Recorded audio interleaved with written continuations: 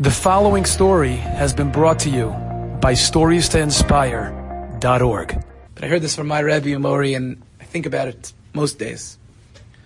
From my Rebbe, Rav Nosson Tzvi Finkel, Zecher Tzaddik V'Racha. He said this once in the Arab Shabbos shmooze that I used to go to every Friday. It was the highlights of my life. What I would do for one more of those shmoozes. I would cry every single one. It was like just from the emotions of it.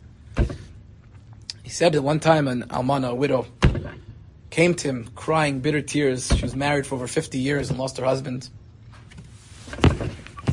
And he gave her words of chizuk, of course, and spoke to her for a while. And then he gave her an assignment.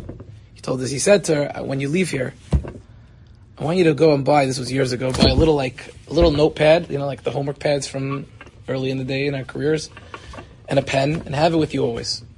And anytime something happens to you in your life that you feel the Ribono Shel Olam by your side, and you know that he's there, and it's like a small miracle, bigger to you, to your children, write it down.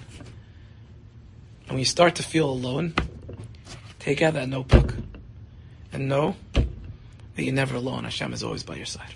Start reading back. And we need those notebooks. And we need just to look around and see the Ribono Shel Olam. We need to know Hashem Echad. Enjoyed this story? Come again.